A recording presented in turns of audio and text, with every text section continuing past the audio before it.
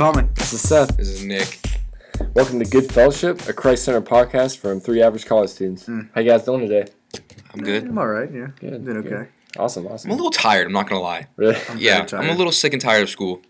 Stay in school, kids. But, I'm a little tired of it. Yeah, it's coming up. I'm Finals with is what, 3-4 weeks now? Yeah. From now? It's just this part of the year is very overwhelming. Yeah, for sure. It So, is. Well, what do y'all have today? I have something. Tommy, put your hand down. Okay, I'll put it down. What do you have? So a big thing that's been hitting me lately is that I heard a pastor talk about you're not the point. And so when we read Scripture, it's not actually about us, it's about God. So if we go into Scripture reading, it's about us, then we're not going to get anything out of it.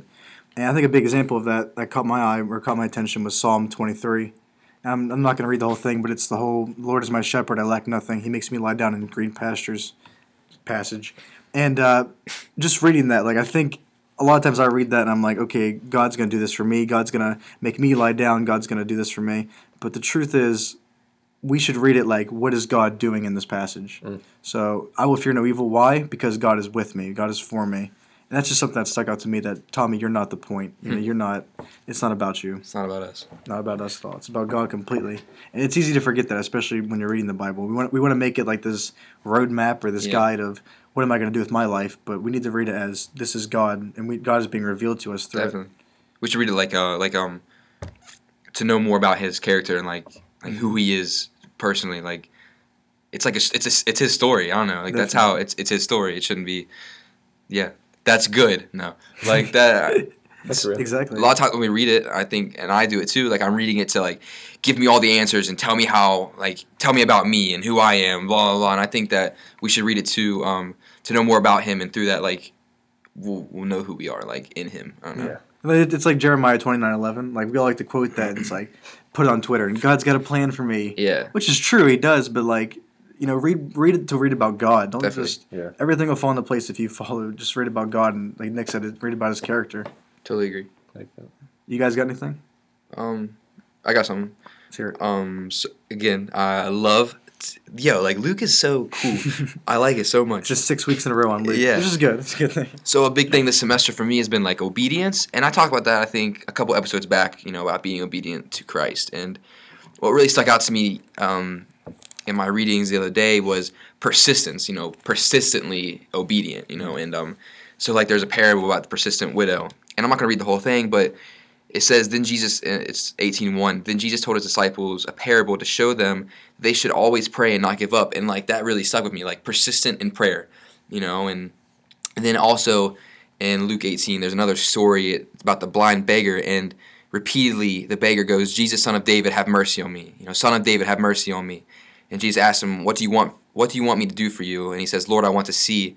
And Jesus gave him sight. And that's so cool because the beggar was persistent in his faith to Christ, and he persistently pursued him, and I don't know, I just thought that was cool. It was a step, he took a step of faith in asking him for mercy, and and he was given a sight, and that's so cool. And then from the sight, since now he has sight, he has to use that now. And so that beggar, he immediately praised God. And you see that all throughout Scripture. Immediately they praise God, and I think that's how we should be.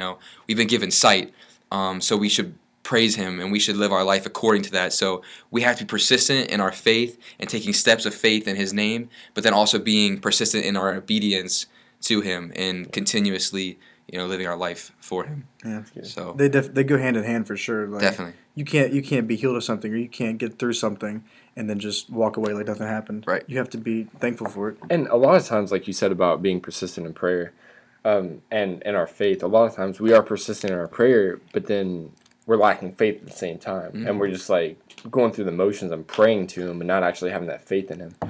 And that's really when we just see nothing come out of it. But I like that. Very true, yeah. All right, you got anything?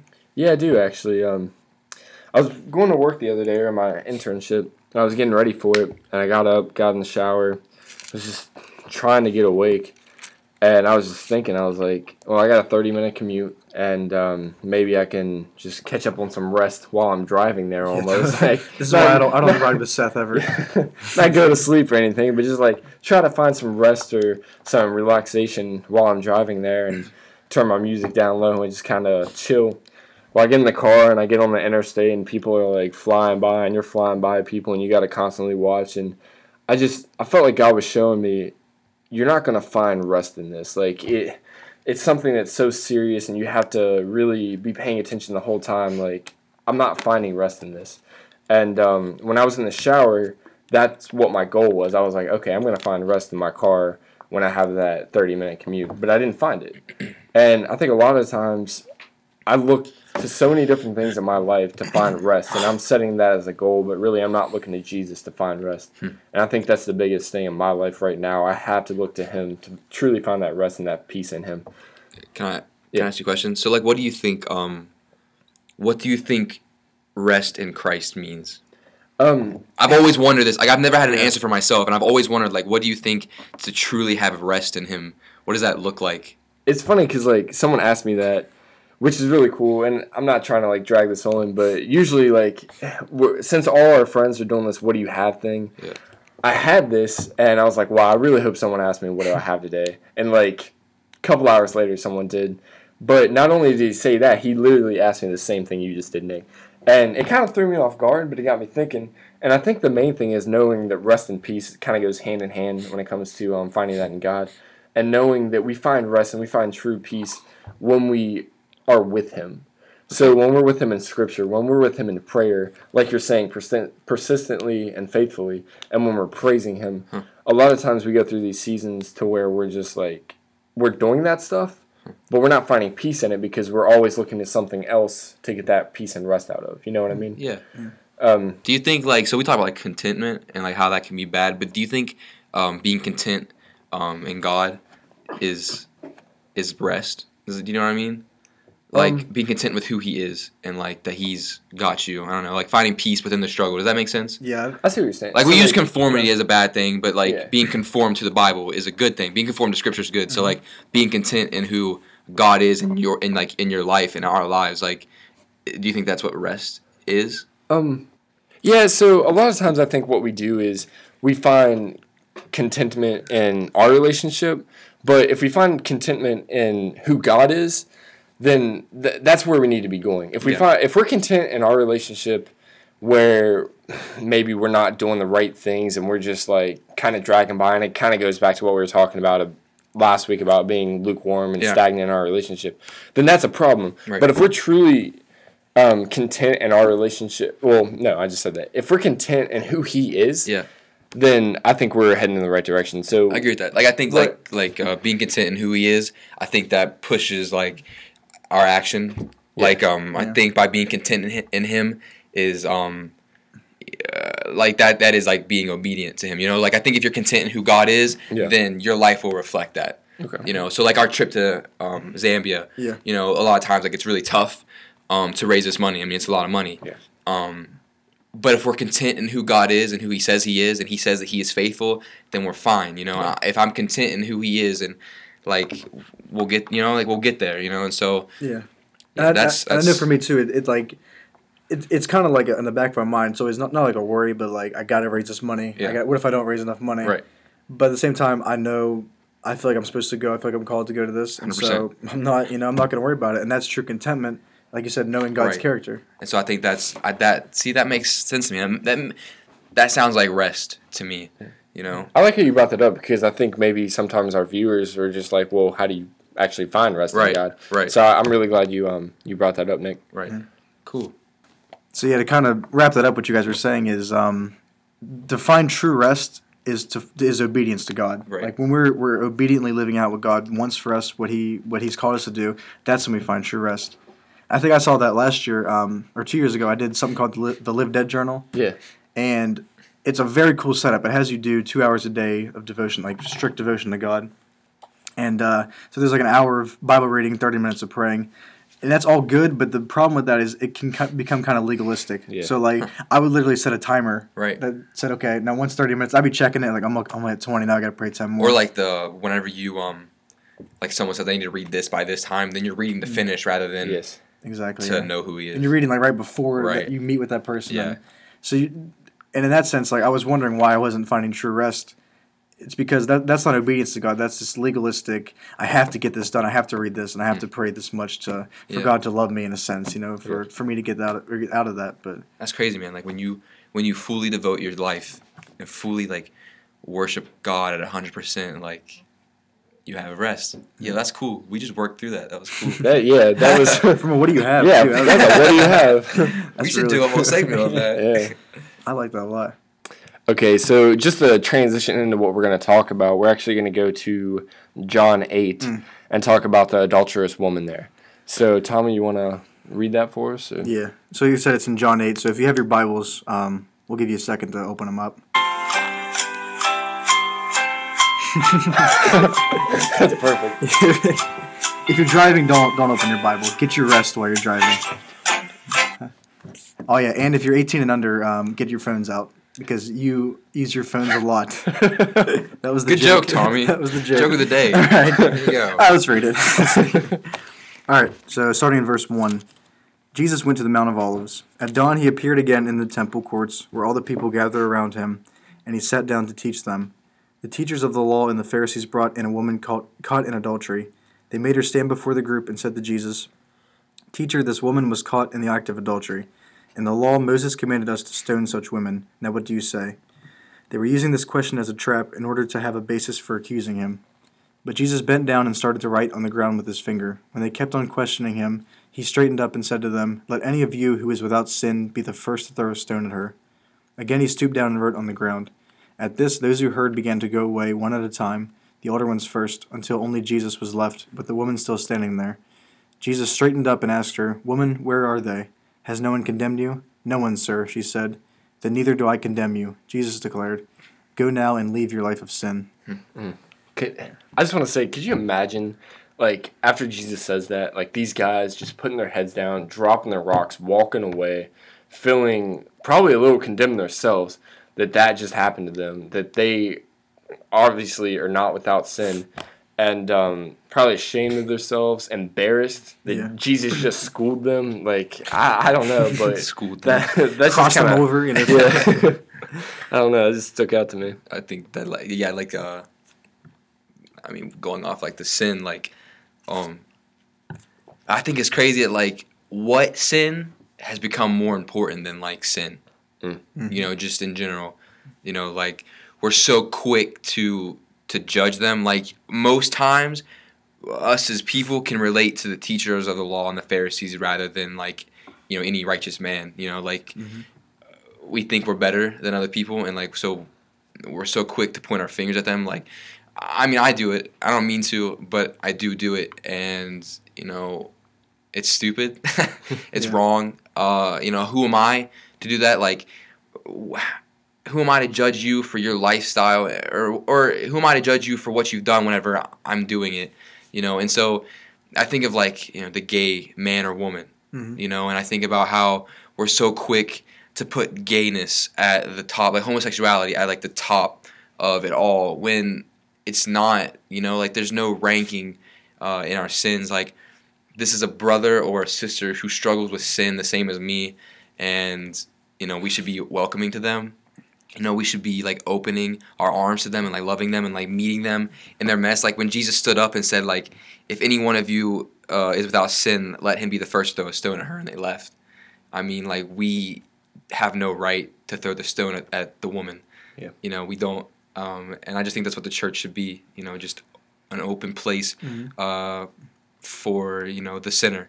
We don't accept sin, but we welcome the sinner. You know what I mean? Yeah. And I don't know. That's important to me. I guess that's something that really has stuck out to me. And you used homosexuality as an example, and Yeah. I think it sins like every sin, and not just that. I'm not just condemning that, but we're afraid to go to the church to say, "Hey, this is what I'm struggling with. This is what I've been dealing with." Yeah. We feel like we have to be perfect when we go to church and put on our best outfit of the day and just say, "Oh, look how perfect my life is." But the truth is, we should be able to go to our churches and go to our pastors and go to the people in the congregation and say, "This is what I'm struggling with." Now, no matter how bad it may look, and I'm not saying we should accept homosexuality, but we should always accept the homosexual. 100%. 100%. Yeah. I don't know. It's just again like who are we? What you were saying earlier too, like you can go into more detail about this, but just different types of sin. Yeah. Like accepting every sinner, but never accepting the sin. 100%. I don't know. It's just like, well, I don't know. We put like homosexuality at the top, or we put like the drunkard at the top. You know, the one who smokes weed at the top, and like, why is he or she any different from the person who struggles with lust? You know, the pornography addict. You know, like, it's not that we should accept their pornography addiction. You know, but we accept them as the addict.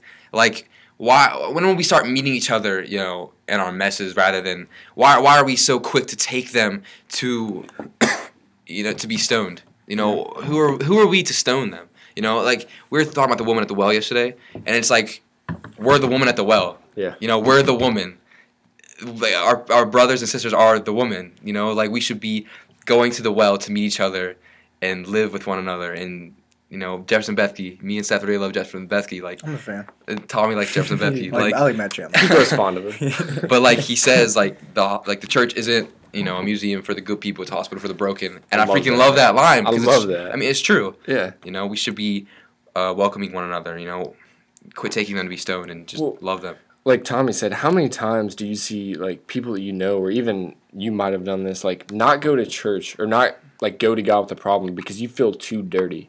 A lot of times we have to realize that there is nothing that's going to put us like make us too unclean to go to Jesus, to go to church and get that that love that He's showing us, and to go to Him and just say that we're sorry and get that forgiveness. We can't be shy about that, and as brothers and sisters in Christ, we have to be able to push them to get that help from Jesus. 100%. Knowing that they can't rely on us as brothers and sisters, but they can rely on Jesus to go and do that and to get that help and to get that that love from Him. But I really like that, Nick. Yeah. We should be there 100% to support them and whatever they're 100%. struggling with. I mean, if anyone deserves stoning, like we do too. You know what I mean? Every single day. Like if you're bringing the adulteress, you know, you are the adulteress. Yeah. Like you deserve to be stoned as well. And If every wicked person deserved to be or got stoned, the world would be empty. There'd be a bunch of animals, and that, you know, because everyone deserves to be stoned. Everyone deserves to be condemned in this sense. I think like Beautiful Eulogy has something like that. It's like if God wiped out the wicked, the whole world would be vacant. You know, and it's true. Like, I mean, Well, I mean, this is going to sound really simple, but as Christians, we're called to be Christ-like. So when Jesus says in verse 10, "Woman, where are they? Has no one condemned you?" And 11, she says, "No, sir." Then He says, "Neither do I condemn you." We have to be like that. We have to go to them and be like, "Listen, I don't condemn you for this, but go on and sin no more." Yeah. You have to go on and sin no more. You got to try as hard as you can and fight and let Jesus help you in that walk and that fight to go on sinning no more. But we have to be those brothers and sisters to not condemn 100%. them. And I think that goes back to what we were talking about earlier about contentment. You know, being content in who God says He is. You know, be content in what Jesus has done on the cross. You know, I think if we find contentment in the cross, then we're able to live our lives, you know, in accordance to that. That's good. Because a lot of times we look at, like I said earlier, about the dirtiness, like we think that sin is too dirty or too wrong, that Jesus didn't actually get rid of that on the cross. Right. So like you said, we have to find that contentment in that. He paid it all. And I think, that's important. I think we need to really fight for that, you know, that viewpoint, and just be with one another. Like, that's the biggest thing I can iterate, like, be there for one another. You know, no one is more righteous than someone else, and I think that's, I don't know. Yeah, we got to stop looking at people as like, well, look how high up they are. Look at like a Billy Graham. Well, look how high up he is. Well, we're just as, you know, he's just as big a sinner as we are. Yeah. At the same time, he can be just as saved as we are. And so we have to stop putting people, like you said before, on a pedestal. Yeah. You know, we all deserve to be stoned. We all deserve, you know. Because not only will that break us, but it'll break that person. Right. Because if they're looking to us as their God, like Nick said, we both, and Tommy kind of does, I guess, really like Jefferson Bethke. So there's so many different things that he said, but he's talked about how if you truly, because we do this in relationships, friendships, or whatever, but we make that person out to be our God and not actually God. So we put all that weight on them, and eventually it will break them. And it'll hurt us too, because we'll feel like they let us down, which in a way they did, but it's our fault too, because we're putting it on a human. We're putting it on a sinner. We can't do that. Don't get me wrong, we have to be there for that person. We have to be there for that brother and sister. But we also have to realize that they can't truly take away our sins. They can't get rid of that that's in our life, that sin that's in our life. So to give that to Jesus in whatever situation it is. Yeah. I think this just came to mind. Like that's such a big challenge. Like we go out to dinner with certain people, right? And we kind of look at them. Okay, they're fine. They've done nothing bad. When was the last time we've had dinner with a homosexual? When was the last time we had dinner with a drunkard? I could say never. I can't, Yeah. honestly. Well, I think it's so easy to start talking about it too, and like so easy to like say these things. Gungor, a lot of people have problems with Gungor, but I personally like Gungor, and Who's you that? know he's a singer. Okay. He sings Beautiful Gifts. yeah, Um, you make beautiful things. Beautiful things. That's what Oh it is. yeah. And one of the things he says, like, do you believe in loving your neighbor, or do you believe by loving your neighbor? And like we can sit here and talk on this podcast all day long about these things, but until we put it into action, until we actually go to the well, until we recognize that we're the woman, it's just pointless. It's pointless talk, and it's pointless breath that we're speaking. And I think words are important. Don't get me wrong. Oh yeah, But I definitely think that you have to start, living your life in accordance to that. yeah. Well, like Andy Mineo says, finally get to see him Sunday, so I'm pretty pumped. But he talks about in one of his songs about don't shake your head, Nick. I'm good. sorry. I've never been to a concert, especially Andy Mineo and Lecrae. We're gonna So have to I'm cite all these excited. people. We got Jefferson Bethke, shout out. Andy Mineo, shout I out. mean, I'm kind of hoping they're Gungor, listening. I don't know who that is. Gungor. Gungor. They played at He's a End great World singer. Gungor. at a coffee shop that I'm not going to disclose because it. But anyways, Have to cite them too. Okay, guys. yeah. So, anyways, and in that song I was talking about by Andy Mineo, he talks about. Oh, he raps. He says, "I talk about you more than I talk with you." Like, how many times do we do that? Like, we sit here, we can talk about the different things that we need to be doing, but also I think it really comes down to truly spending time with God and seeing Him in that, so we can be ready, so we can be pumped and on fire like we are right now to go out and do that stuff. Because a lot of times, like, we're just, I think it all goes back to being stagnant with our relationship with God, but we become content in our relationship, not content in Him, but content in our relationship with God, and we think that what we're doing now is fine. We're thinking that talking about it is fine, but we actually have to realize that talking about it and actually doing it is two different things. 100%. But it leads to the other. Should. Yeah, should lead to the other. Should lead to the other. But that's good. I like that. I'm a big fan too of the phrase "Who am I?" So when we're sitting here judging people and all this, we're making ourselves this high Christian. Look at me. Yeah. Jesus died twice for me is what we're saying. That Yeah. once for you. 100%. But who are we? And that's the question that we continually ask ourselves every day: is who am I? I'm not the point. Right. It's not about me. It's I don't think it should be discouraging either to be like, who am I? Yeah, Don't belittle yourself either, but like realize that we all need a savior, each and every one of us, and nobody is better than the other person. I'm not better than you, Tommy. Sometimes I think so, yeah. but no, like Not on I'm. the court. But definitely we need to start putting like scripture into action. I truly believe that, and God's cool. God's cool. Just simple. He's chill. He's chill. Yeah. Yeah. So another thing I just really hit me hard in this one was just imagine this scene. So verse 3 says, "The teachers of the law and the Pharisees brought in a woman caught in adultery." In my understanding of this, like she literally just came out of the act. She was just caught in it, and they brought her out. So she may have been naked. God knows if she was naked, literally. But yeah, so like she comes out there, and just imagine the shame of just committing this act, and then they bring her out. Yeah, because look how vulnerable she is in that instance. But the really cool thing about that is, look how we feel when we commit a sin or something, and we're very shameful, and we're very, I guess you could say, vulnerable in that. But He meets us there. He meets us in our nakedness. And I think that's, I mean, like you said, it's not 100% sure. Only God knows, really. but I mean, we can kind of really go off and say that because they caught her in her act, and we know what that is. So, yeah, she was probably naked. We're naked all the time when it comes to our sin. And the fact that He goes and meets us there, I really like how you're saying that. That's really cool. All right, cool. So I'm going to wrap it up. Guys, I think we had a really good conversation today. I agree. I think we discussed a lot. I think it was really important, what we talked about, and I think that was real.